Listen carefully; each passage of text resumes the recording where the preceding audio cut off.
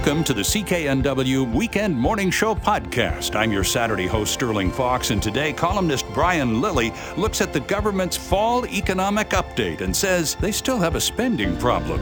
SFU criminologist Rob Gordon looks at BC's two largest cities and the policing issues facing Vancouver and Surrey. BC Family Doctors Executive Director Dr. Renee Fernandez breaks down more details in the new deal offered to our family docs in BC. And automotive journalist Jeremy Cato doesn't have much time for solar power, but agrees EVs have definitely caught on in Canada. So, let's get started.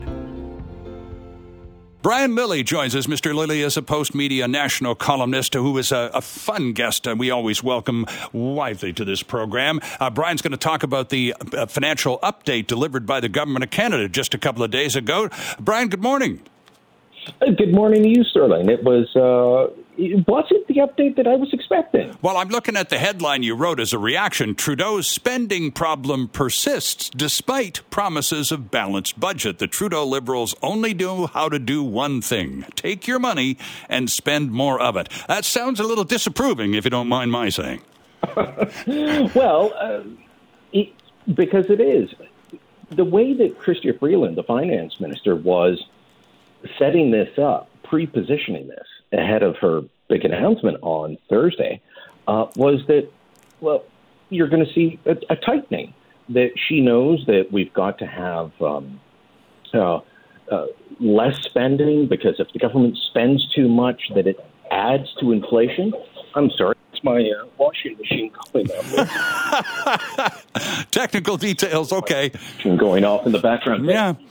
You know, instead they've added $20 billion of new spending since April. So they had their April budget. This is supposed to be the fall economic statement. Right. And, you know, at a time when she's saying we've got to rein in spending, they're adding $20 billion of new spending. Overall, I looked at the total government spending compared to the pre-pandemic, because what they're telling us is that, well, the pandemic spending is over now. Okay, well, are we back to where we were before? No, spending is up 44%. Imagine that for your household budget. That, okay, we had to spend a lot more during the pandemic for various reasons. We're not doing those pandemic supports. The wage subsidy's gone. The subsidies to businesses are gone. Yep. Those are all over. And spending's still up 44%? Yeah. Well, hang on just a second. We have a little clip of the minister and the rationale behind all of this. Look, help is arriving today. Those GST checks are arriving in your mailbox or in your bank account today. And we have some additional support. That $500 top-up for people struggling with the rent, that is coming. Dental care for kids under 12, that is coming. And we announced yesterday that we're going to eliminate interest on federal student and apprentice loans, and we are going to start paying in advance the Canada Workers Benefit.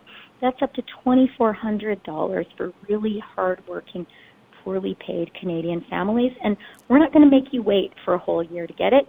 You're going to get it while you're working. The relentlessly condescending Chrystia Freeland and the rationale behind the extra spending. It seems as though the government has taken it upon itself, Brian, to be the great rescuer of all Canadians in distress.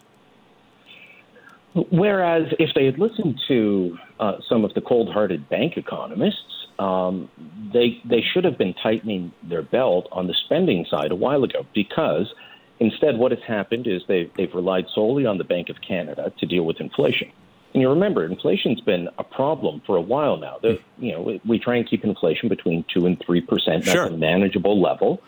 It went up to 4.5% last year. And you'll recall that in the middle of the election, the Prime Minister said he doesn't really think about monetary We recall that, yes. And I said at the time, well, if you don't, then you don't think about family budgets, because if interest rates go up, then your mortgage rate goes up. Your line of credit payments go up. For many people, their credit card payments go up because interest rates are rising, and that hurts everybody. That's on top of the food inflation that we're all dealing with, the price of gas going up.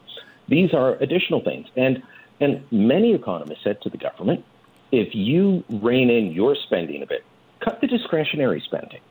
Then the Bank of Canada won't have to raise interest rates as much as they did. Instead, as I just said, $20 billion more in the current fiscal year than they announced in the April budget. Right. $20 billion for each of the next 2 years, $24 billion more per year than they announced in the April budget. So the spending is going up, but it's not all going to those programs that you talked about, because we have a debt and the interest rates are rising. So Absolutely. Can I give you a couple more numbers on that? Sure, yeah, sure.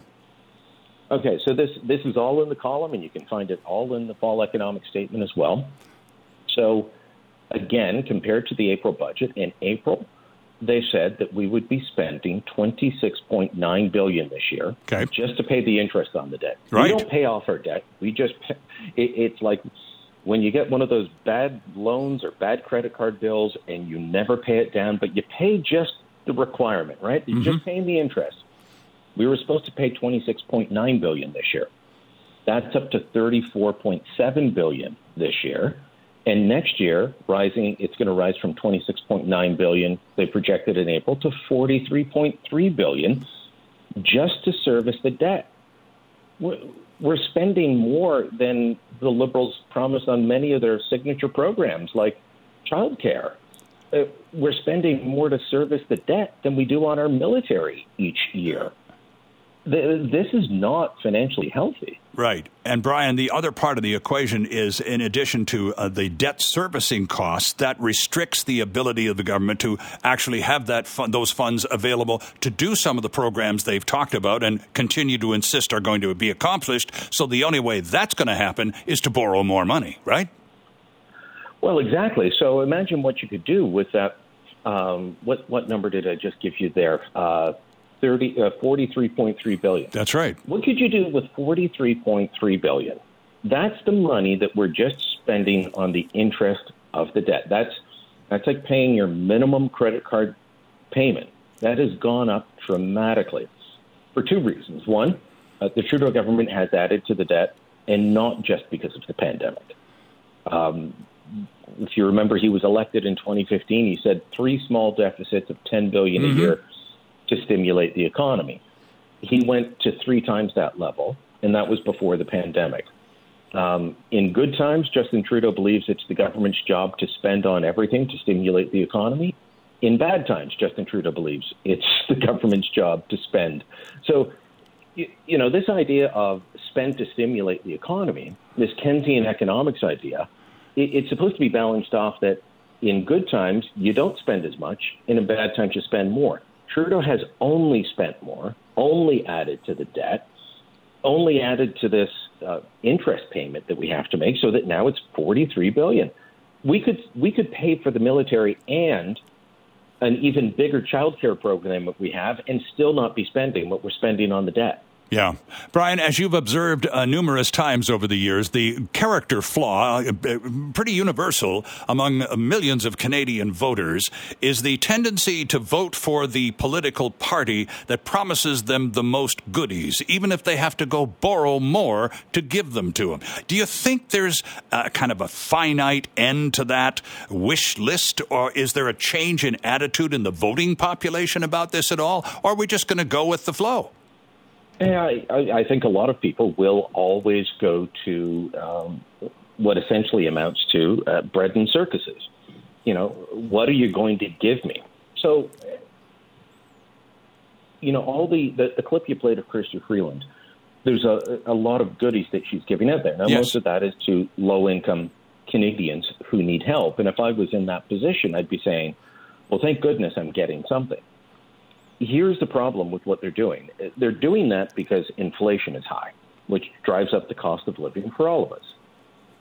By giving people more money that they will spend immediately, it doesn't help reduce inflation. It actually may make it slightly worse. Yeah. There's not enough money going in to make a big difference, but it will make it slightly worse. This help is only 6 months. So in 6 months, they're supposed to take it away. Inflation will still be there because the government isn't acting effectively to deal with it. So they give people 6 months reprieve. At the end of 6 months, they've either got to extend these programs or just tell them, okay, you're on your own to deal with inflation now. it's an incredibly frustrating situation from a government that is economically illiterate. And it's not just me who says that now. It's, people like former Finance Minister Bill Morneau, who left because he tried to warn them that they were on the wrong path, and they wouldn't listen. This is a government that doesn't think they believe in new modern monetary policy where it doesn't matter if you ever pay off the debt. It doesn't matter if you ever balance the budget. This is not the Liberal Party of Jean Chrétien and Paul Martin.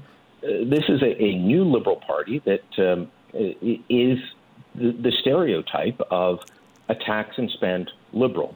A lot of Liberals recoil when somebody says, "Oh, you're a tax and spend Liberal."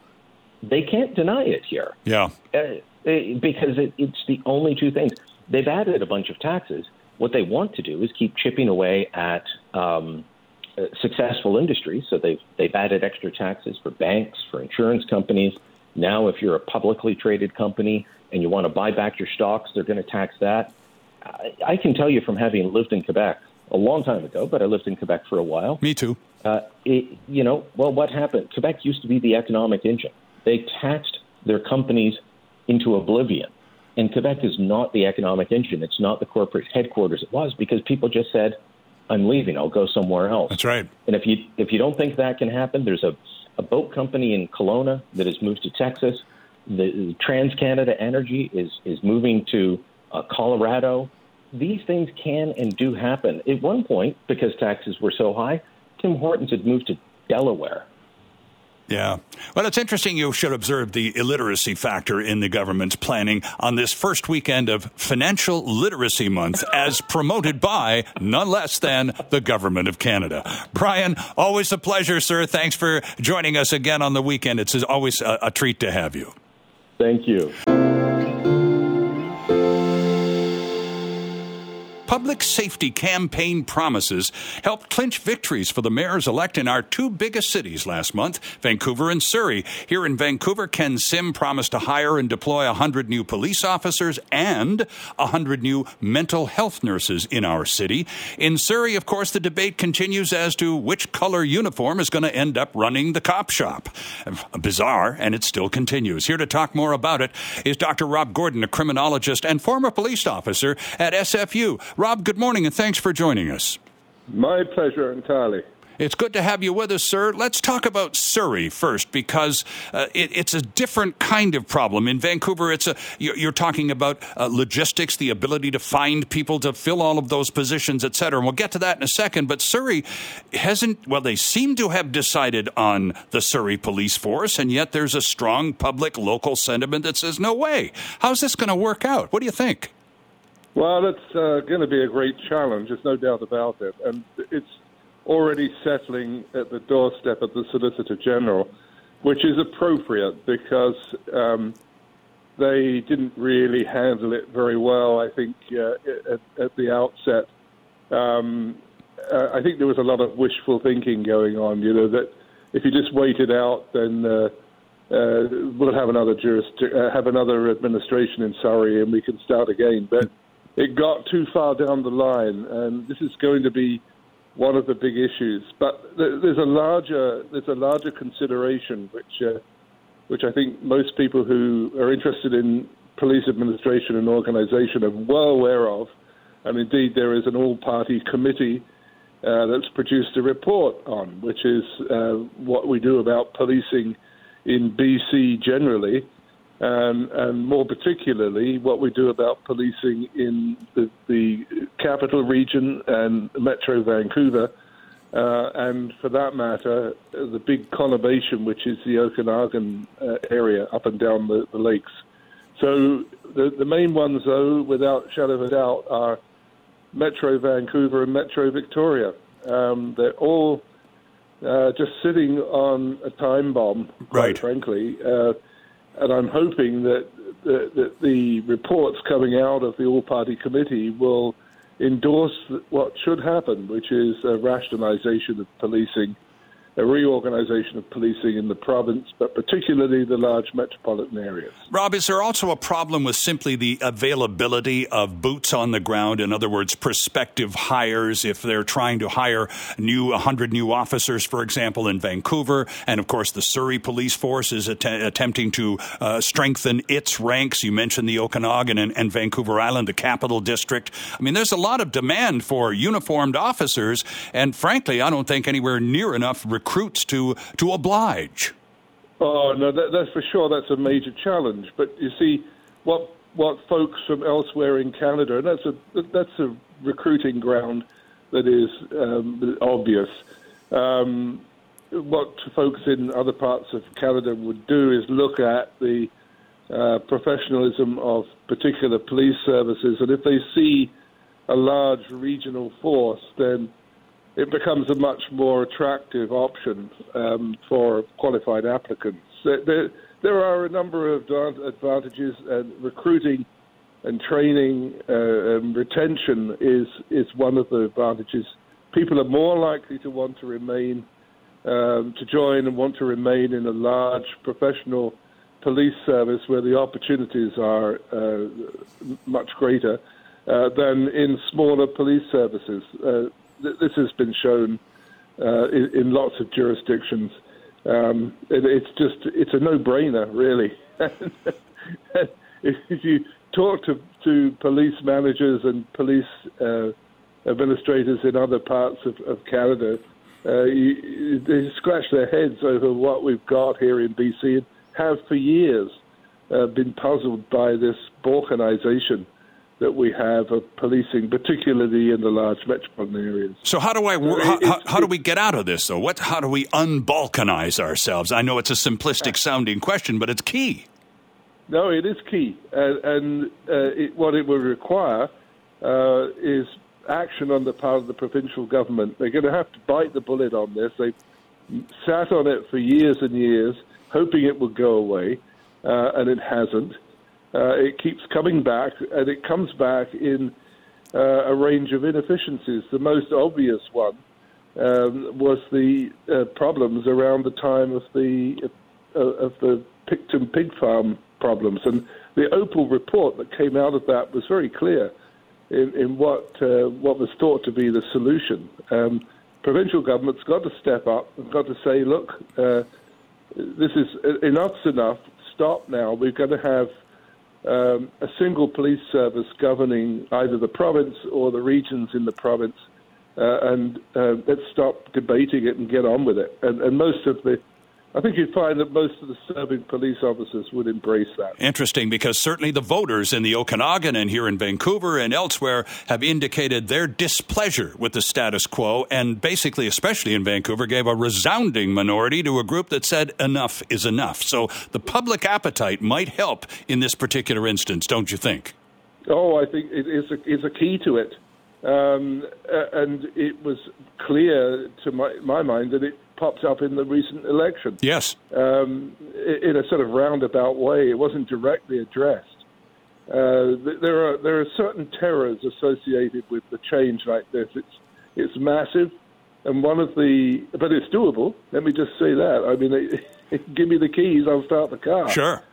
It's not that hard to do, and recruitment is an issue. Recruitment is an issue in Vancouver as a single police service. And there was a lot of discussion just a few weeks ago about how you drag the remnants of the Surrey Police Service across to Vancouver to fill their need. And that kind of domestic competition is so counterproductive in terms of keeping the public safe. Rob, I have to leave it there because I'm fresh out of time, but I'm very grateful for yours, and I look forward to an opportunity to pursue this topic with you because, as you suggest, it's just beginning. Thanks very much, Rob. You're welcome, Stanley.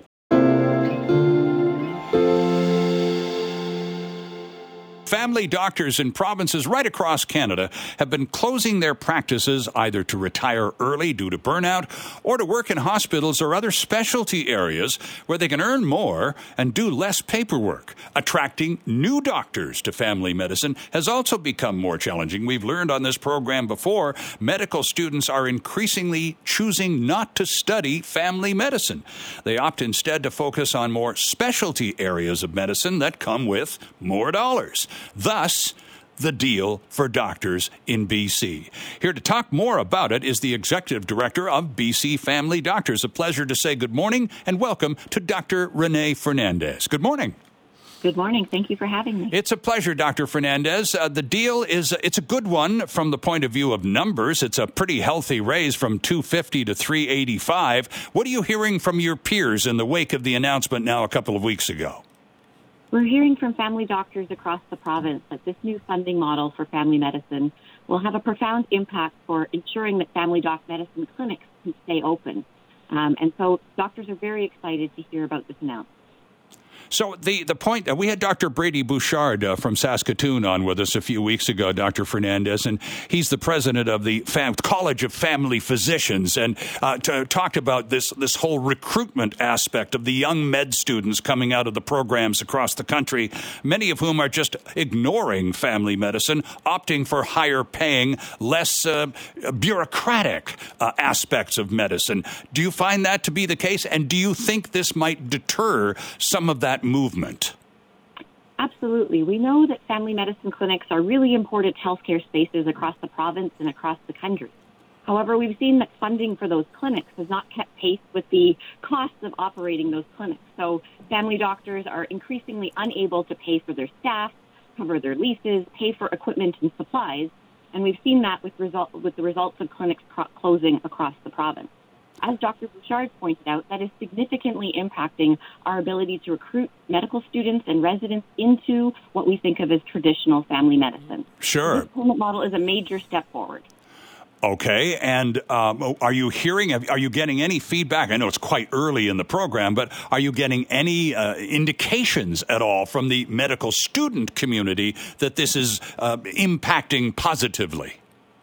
We're certainly hearing it from medical students and residents already in the first week of this announcement, that this not only would encourage them to go into family medicine if that's truly what they want to do, but for those early practice graduates who are working in other parts of the healthcare system right now that have the skills to do this job, they now feel empowered to come back and do the work that they were trained to do. Doctor, when you were a medical student, taking all of those courses and learning all of that stuff, how much time was spent on being a successful small business operator of any description? Absolutely zero. Family doctors spend 10 to 11 years of training before we enter practice, making us the most trained professionals in primary care and well set up to work with other members of the healthcare team. But absolutely no time is spent on how to run a family medicine clinic or around the business of truly running a small business.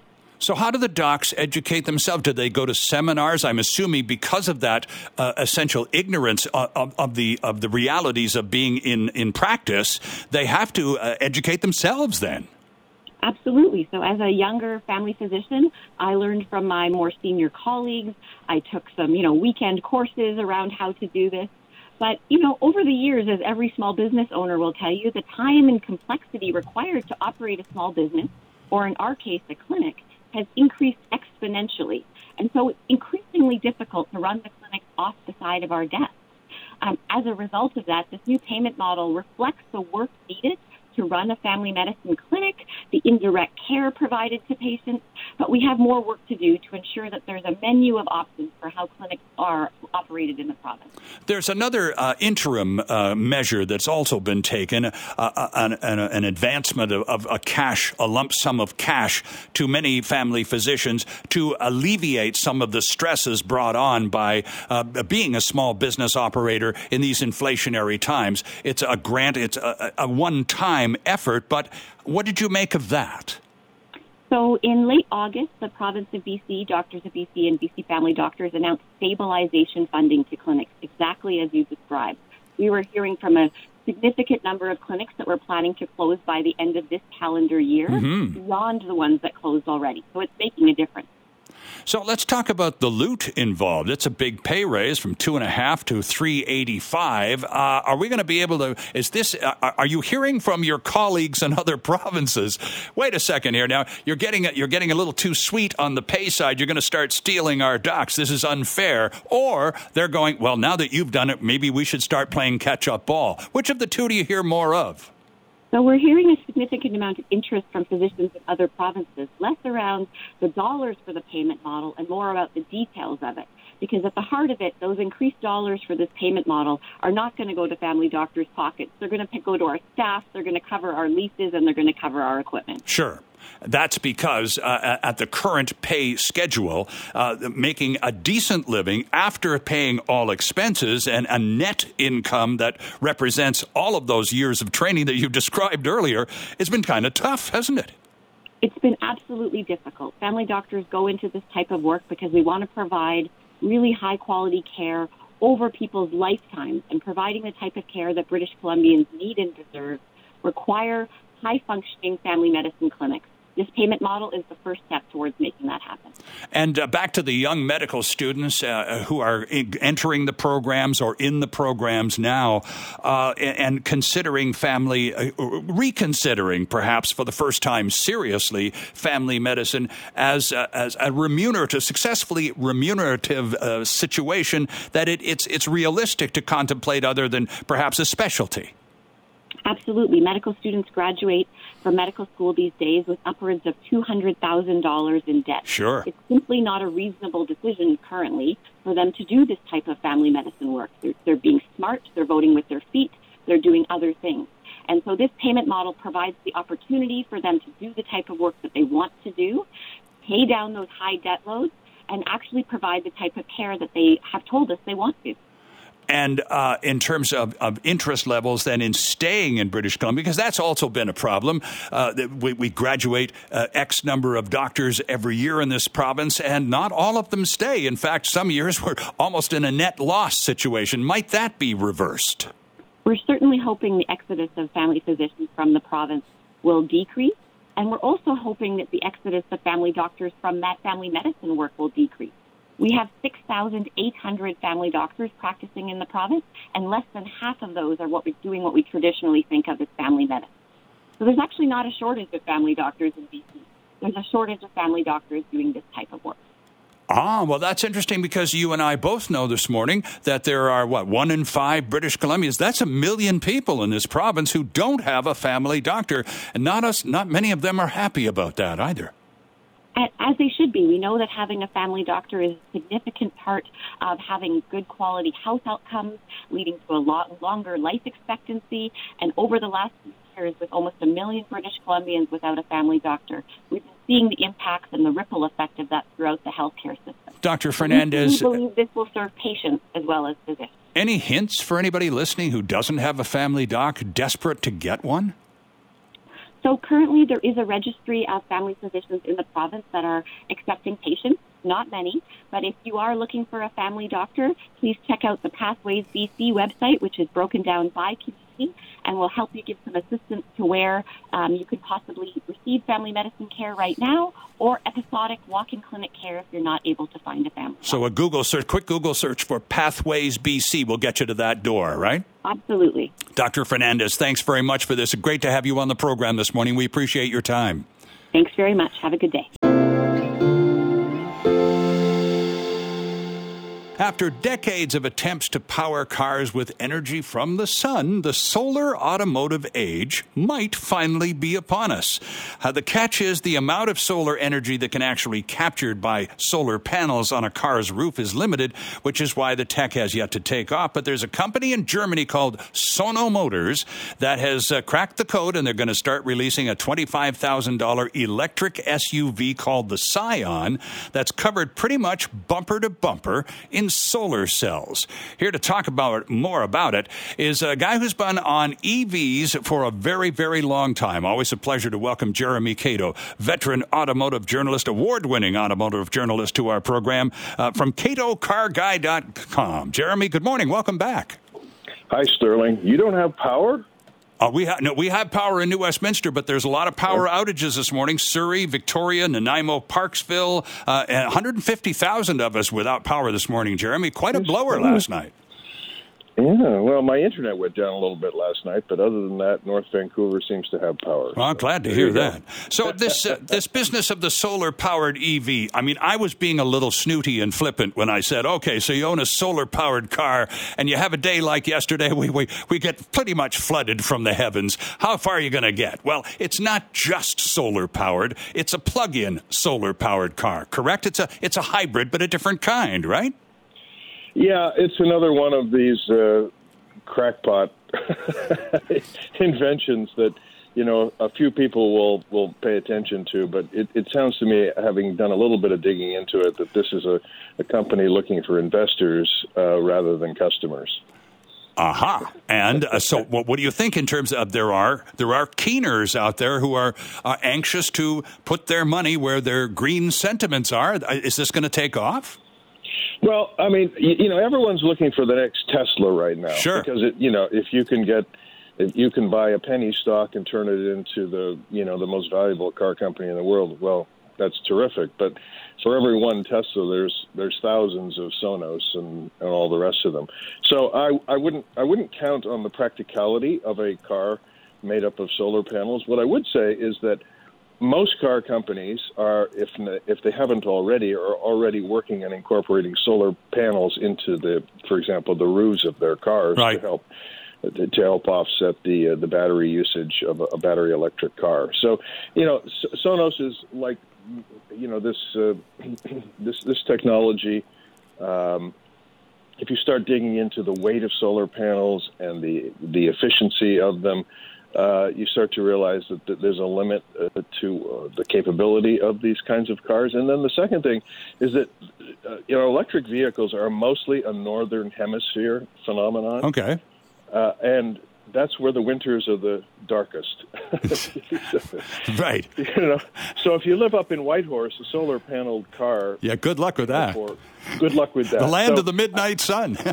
Great in the summertime, but... Yeah, and having spent some time actually testing vehicles in the great north of both Europe and North America, I can tell you that this is a phenomenon that might work better at the southern hemisphere. Sure.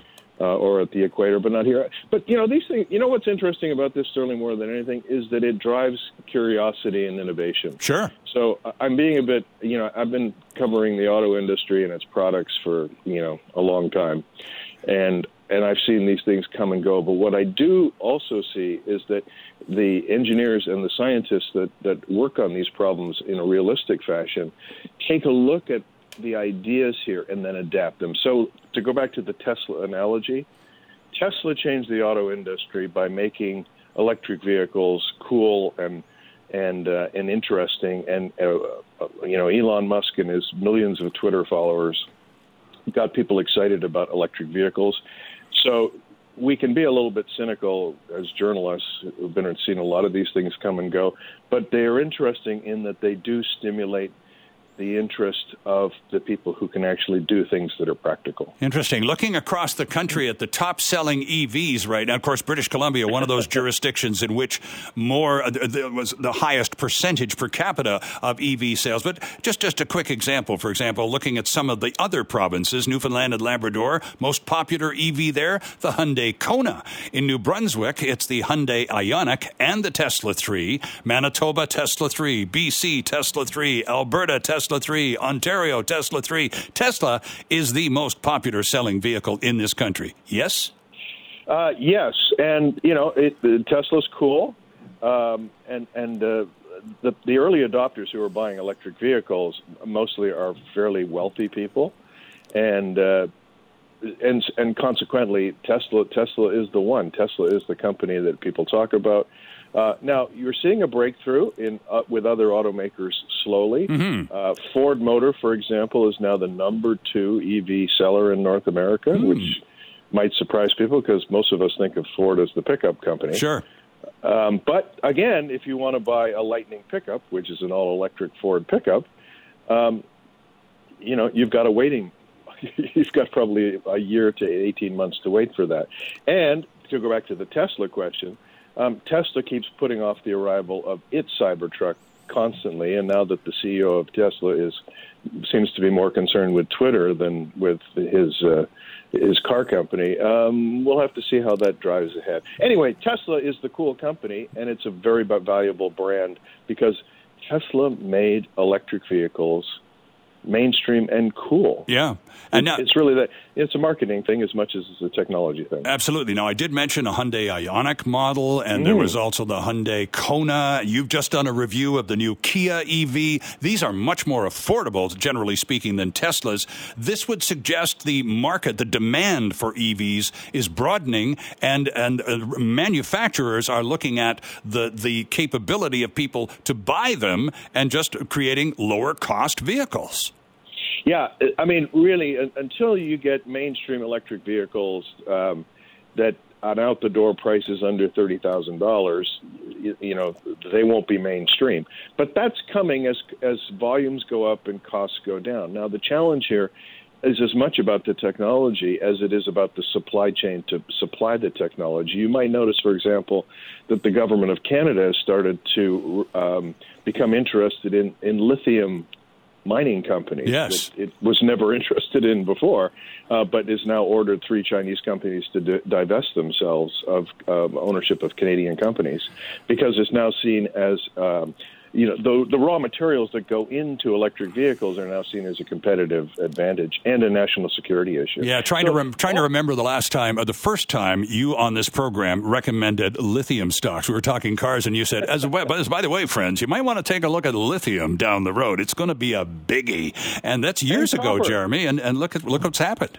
And copper. I mean, all those copper's the best material to transmit electricity. So, copper, aluminum, lithium.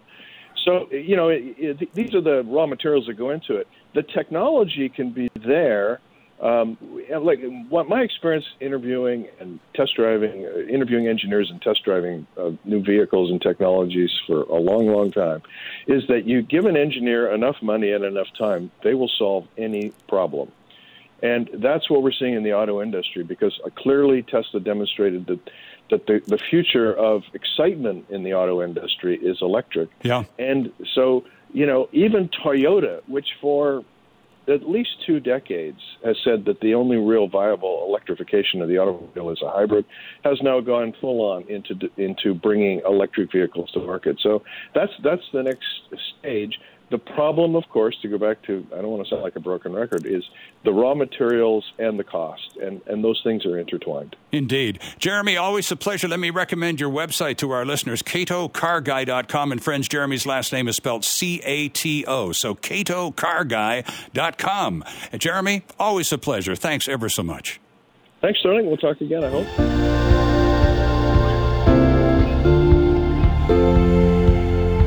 Thanks for listening. Don't forget to subscribe wherever you get your podcasts, or listen to us live, 6 to 9 weekend mornings. I'm Sterling Fox. Have a great week.